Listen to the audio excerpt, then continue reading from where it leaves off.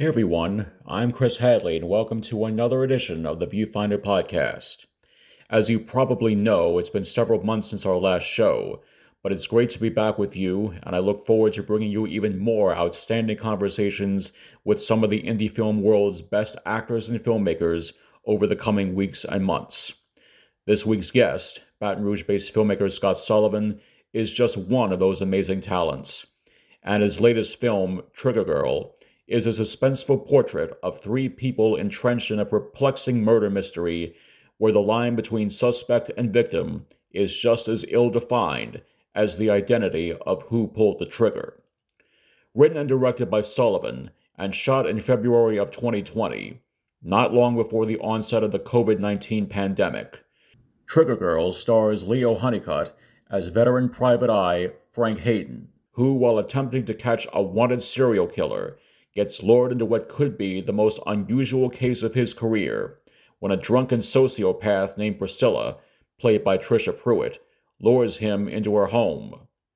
While there, Frank meets Priscilla's equally troubled daughter Casey, played by Madeline Reed, who has long suffered from both her mother's abuse and from being afflicted by a frightening series of multiple personalities that turn her from sweet one moment to diabolical the next.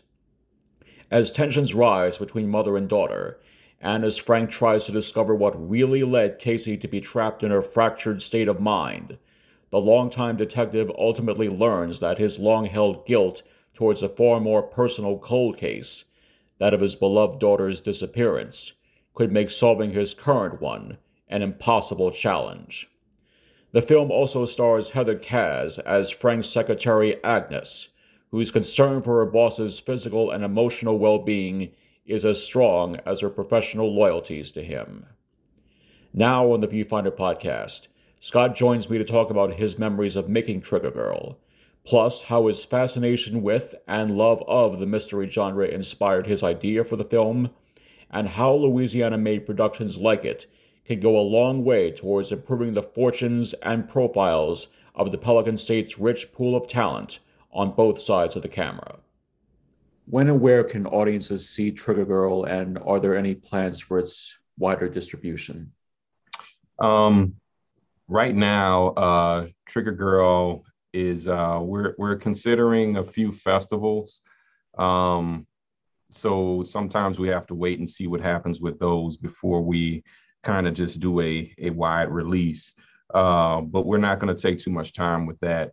If people will follow us on Facebook, either follow Sully Scope Films, or look up Trigger Girl. There's a page on Facebook for that as well. But Sully Scope Films is a page you can follow for updates, because we may have a few more theatrical showings that will kind of open up to the public. We're just kind of seeing how things pan out right now.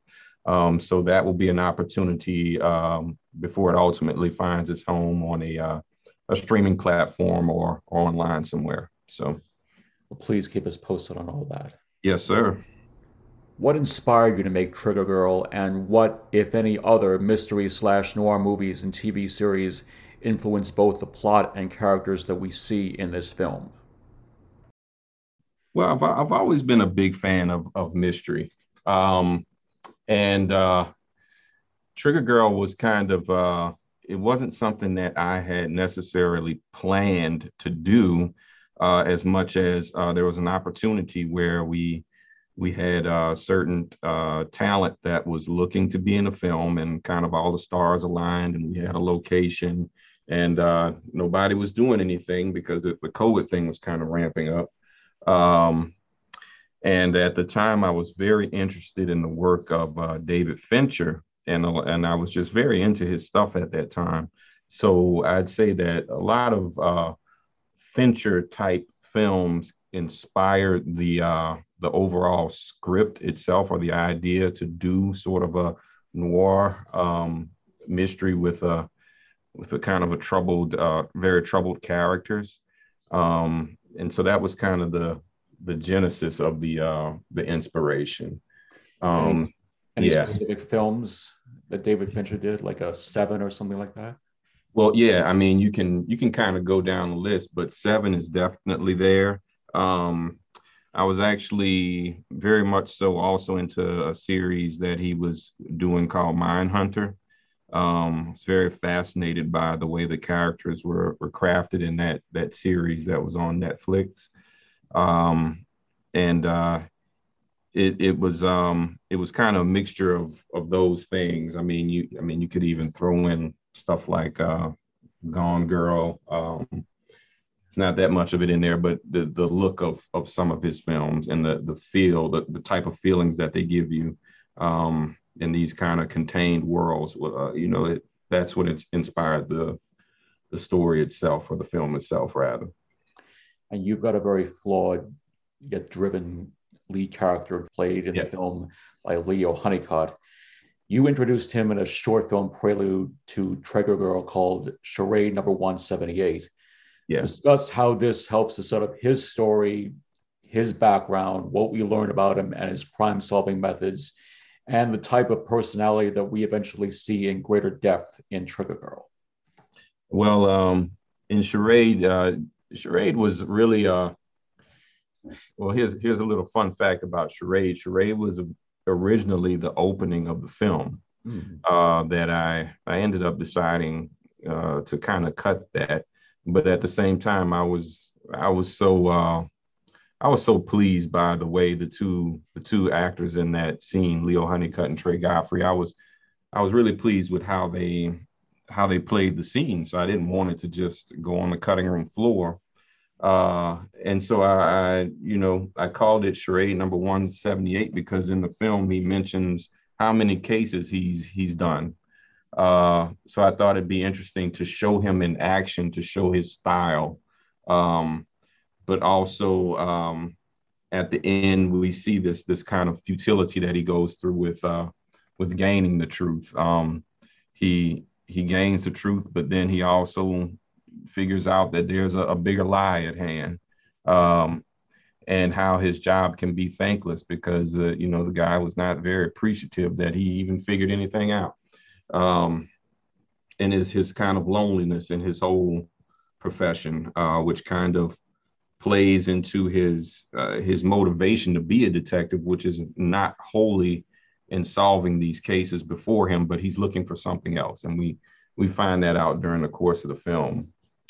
And Trey, of course, is the man that he interviews in Charade Number 178. Yes, yes, yes. Seeing that Charade Number 178 is about the case that he took right before he began investigating that of the multiple personalities afflicted Casey, played by Madeline Reed in Trigger Girl, does that previous case have anything to do with Casey's, or is it just a means of introducing Frank going into your film? Well, yeah, it's really just a means of introducing Frank's character, so we know that this guy can get it done. He can kind of see beyond what's on the surface, and that's what Charade was really about, just introducing him as that guy. This film also reunites you with actor Trisha Pruitt, who in Trigger Girl plays the drunken mother of Casey, and who played the title role in a short film you did back in 2017 called The Unknowable Catherine Bonner. I interviewed you about that one for the Louisiana International Film Festival in 2018. What was it like working with her again, and what did she bring to the table in terms of her performance?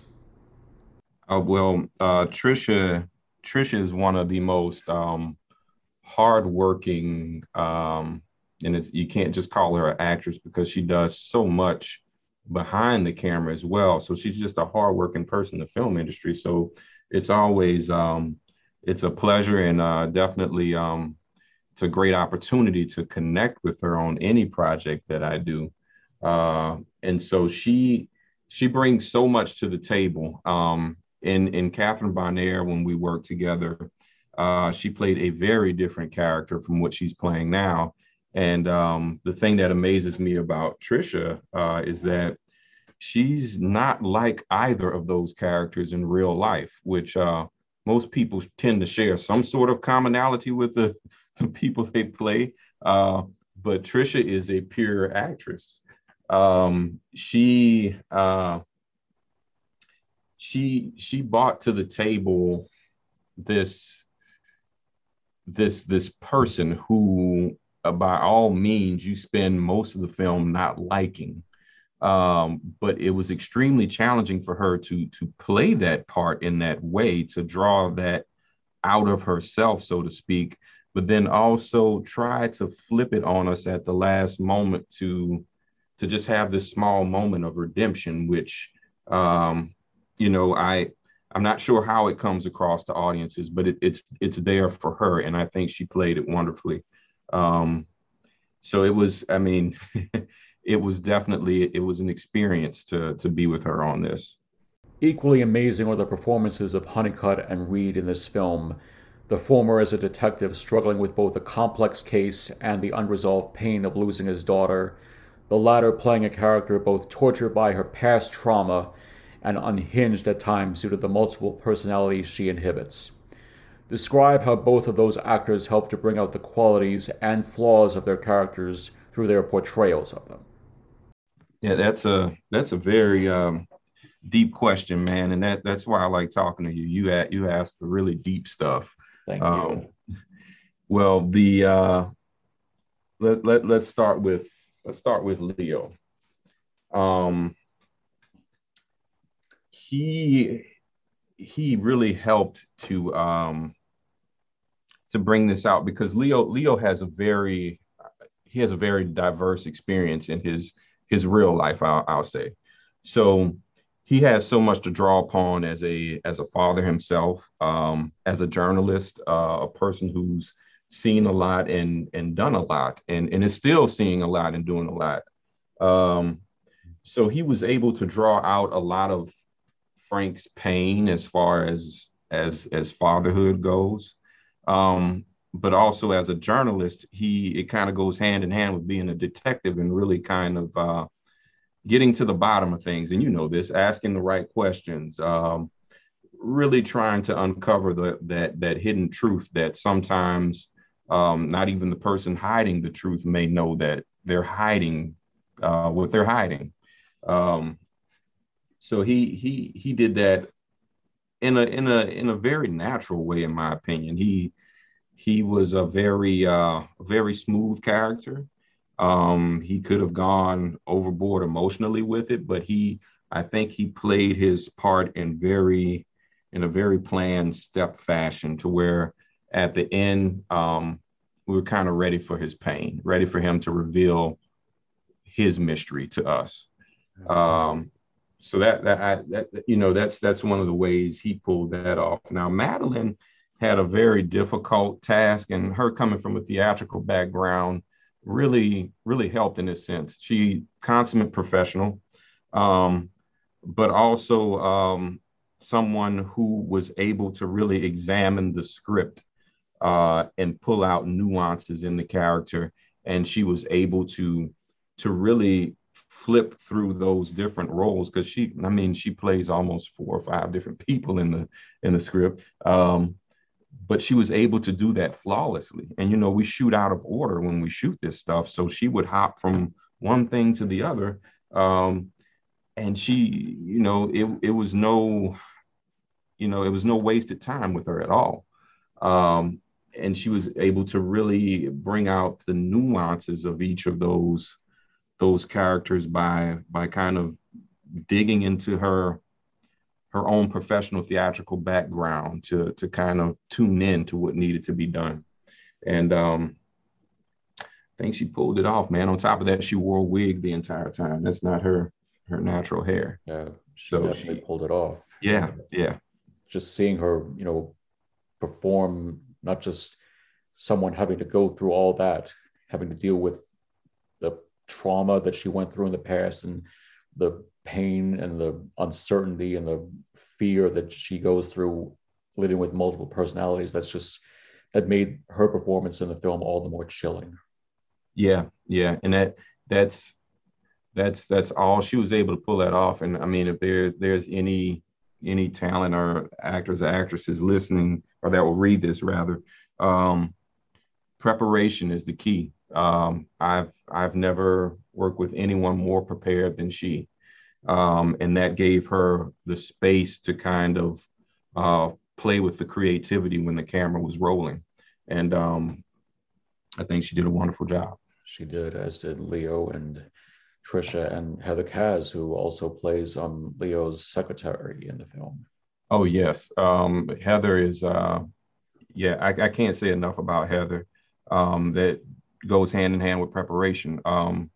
She she was almost called in at the last second to play that part, and you would never know it. But she's a master at playing a role um, as as a director envisions it. You know, she has something about her where it's like, gosh, Heather, you pulled that out of my brain. You know, there's so she's always great to work with.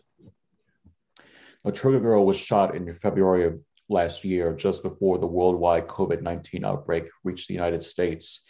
Despite that, how did you and your crew approach shooting the film, given that the production phase was so extensive?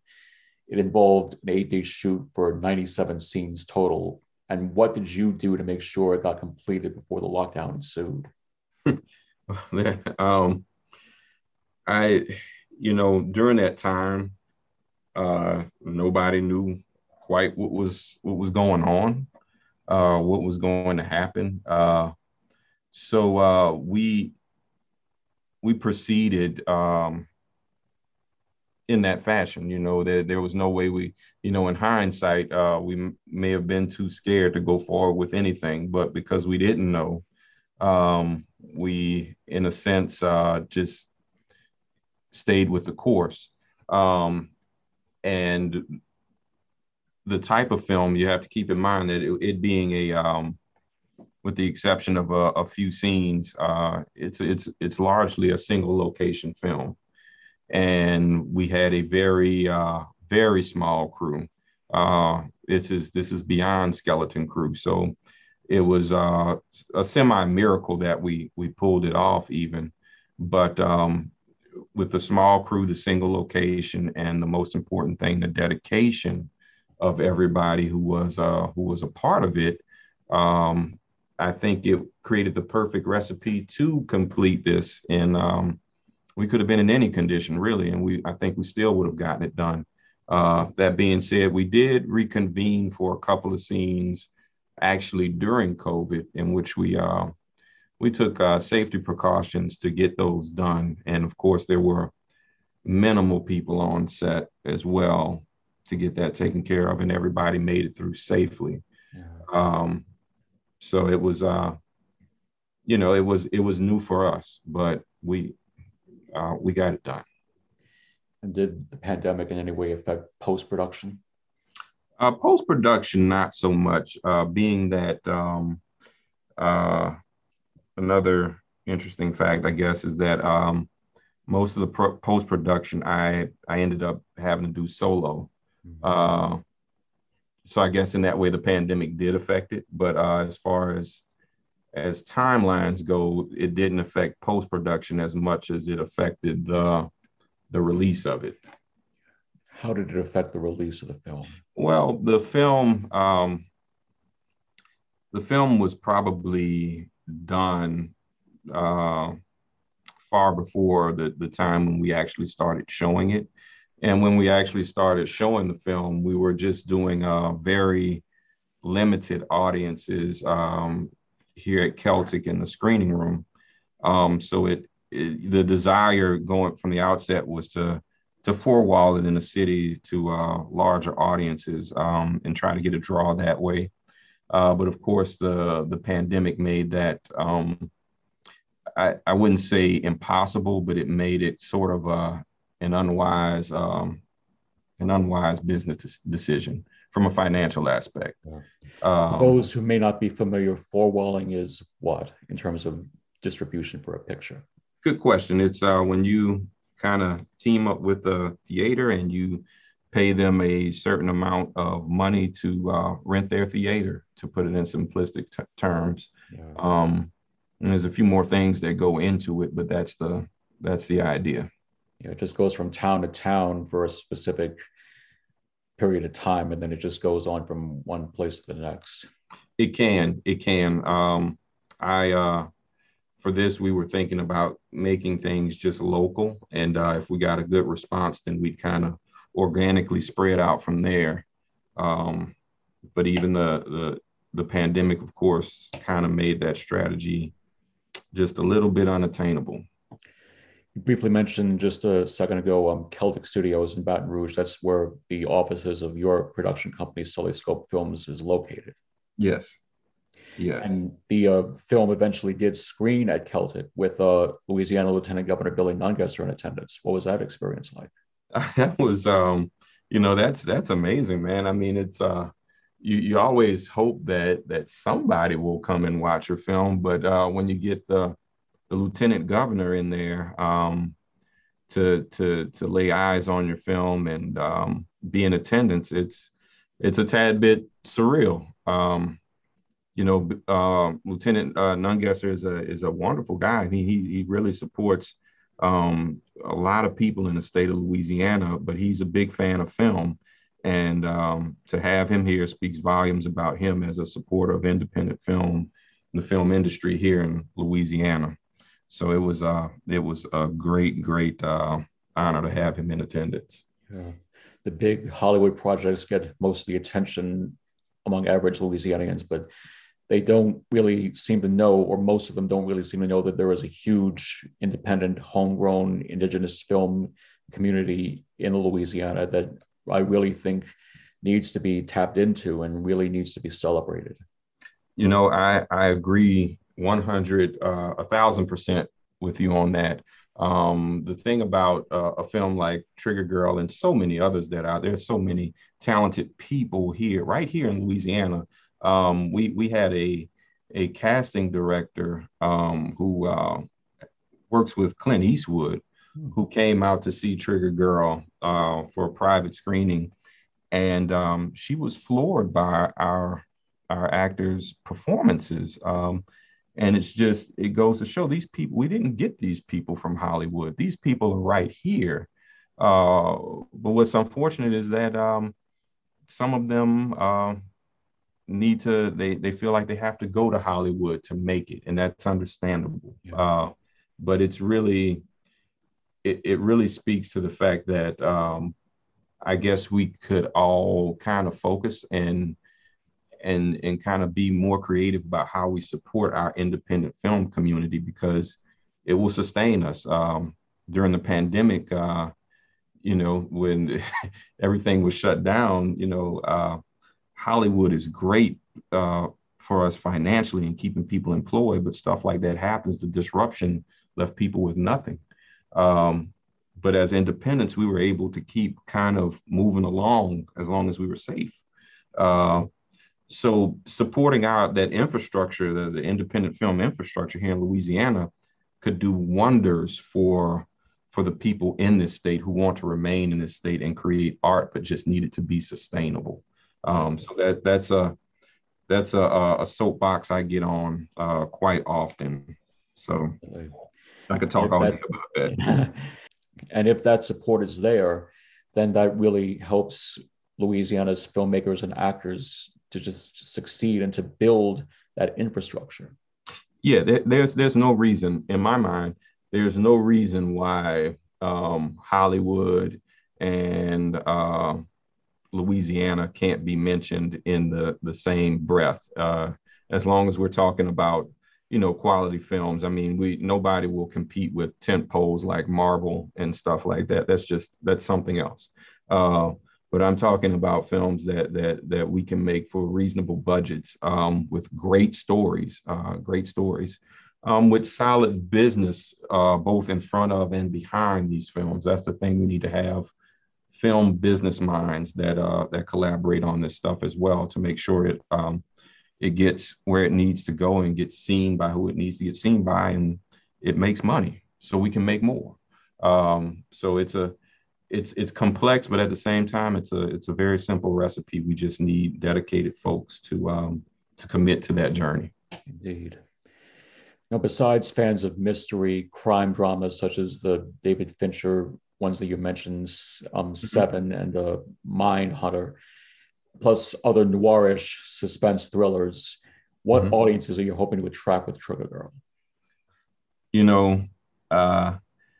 I would hope that lovers of the genres and genre elements you mentioned would be the ones that are primarily that's who it's for, uh, and to have them really kind of dig into the movie and watch and put eyes on it would be a dream come true. And then and you know, of course, every filmmaker wants every man, woman, and child to watch their film, but there's also a very for adults, of course, there's a very family natured aspect to the film. Um, Part of what came out of me while writing this was being a father, kind of stepping back and realizing how every action, every word in some way shapes your children. And and really becoming very, very aware of the responsibility and the sensitivity of raising children. And that's something that as parents that I wish that me and maybe others we pay more attention to that, because in a sense every word we say to our children is creating the future of this world. So I would hope that Trigger Girl in some way found an audience that would be kind of searching or receptive to that message as well. And as a father yourself, did you in any way identify with Leo's character in the film? Oh yes. Oh yes. I mean they say there's that old adage that, you know, everything you write is essentially about yourself. Um, I'm not going to say that's true quite yet, but there's definitely a little bit of me in that. And that's because I think in parenthood or in any type of relationship where you're really close, there's something universal about what Leo went through. There's something universal about regret or unanswered questions, or you know, if you know, just the mystery of life when it comes to loved ones sometimes. And there's a certain pain that's carried with that kind of never goes away. I mean, there's always a chance for redemption, but that pain, it doesn't go away until you deal with it. Uh, so yeah. Besides Trigger Girl, what are some of the other projects you've got coming up in the pipeline, and what's the current status of them? I am feverishly, and I meant to send you this one, and I still can, but there's a couple of more adjustments. There's Gravity. It started out as a short film, but it might end up being sort of a pilot episode for something bigger. Um, so we'll see how it pans out. But that's a crime drama, and we're right about done with post, and then we'll have to cut a trailer for it. But it's a crime drama based on sort of I guess you call it a fascination I had with Miami Vice when I was growing up as a kid. Um, it's got a sort of a it's not a time period or anything like that, but some of the musical callbacks may kind of bring up some of those feelings of back then. And I've got a few more things in the pipeline that I wish I could share, but it's not quite time to share them now. But I'm saying that to say that things are in the works, and we'll probably be talking again soon. We definitely will, and please keep us posted on everything. Yes, sir. Finally, what are your overall hopes for Trigger Girl's success, and what do you hope people get from watching it? Like I I would hope that Trigger Girl. I hope we get to execute our strategy of showing it to the general public when uh, we decide which theater we may show it in before the end of the year, hopefully. And I would hope that it finds a good audience online as well. And I hope that people um, that watch it, it's always my hope that they're entertained. I think there's something to be said about sitting around the campfire that's actually the TV in our generation, and just exploring life and being entertained. But I'd also hope that they some kind of way it provokes their thought, that something touches them about their own life, and it provokes a thought, and it causes them to explore or critically reflect, and make some sort of change if they need to, or realizing that maybe they are doing something right and keep doing more of it. So that's a lot to ask of a movie, but why not? Why not, indeed? Scott Sullivan, the writer and director of his new film Trigger Girl, a production of Sully Scope Films, his production company in Baton Rouge. Where can people find out more about your company and the films that you make? You can always go to www.sullyscope.com. It's my website. And I wish I had a website person so I could keep that more polished, but it generally has stuff I think you can see stuff that we've done in the past, and stuff that may be coming out soon, some trailers. And also follow us on Facebook at Sully Scope Films. And we post from time to time on there, as well as on Instagram, at Sully Scope. We'll post on there from time to time, and that's kind of the best way to keep up with us. And also, I'm around town, so if you see me, say hello. Scott, thank you so much for coming on to talk about Trigger Girl and all the great work that you're doing for not just your studio, but also for Louisiana filmmakers and actors in general. It was great to speak with you again. Same here. Congratulations. Congratulations on the film. Thank you so much, Chris. It's always a really, really big pleasure to talk to you, and it's an honor as well to be in your presence, man. I appreciate your work and everything that you're doing. I share those sentiments, Scott. Thank you so much. That's the Viewfinder podcast for this week. I'm Chris Hadley. Thanks again for listening. Please stay safe, everyone. See you next time.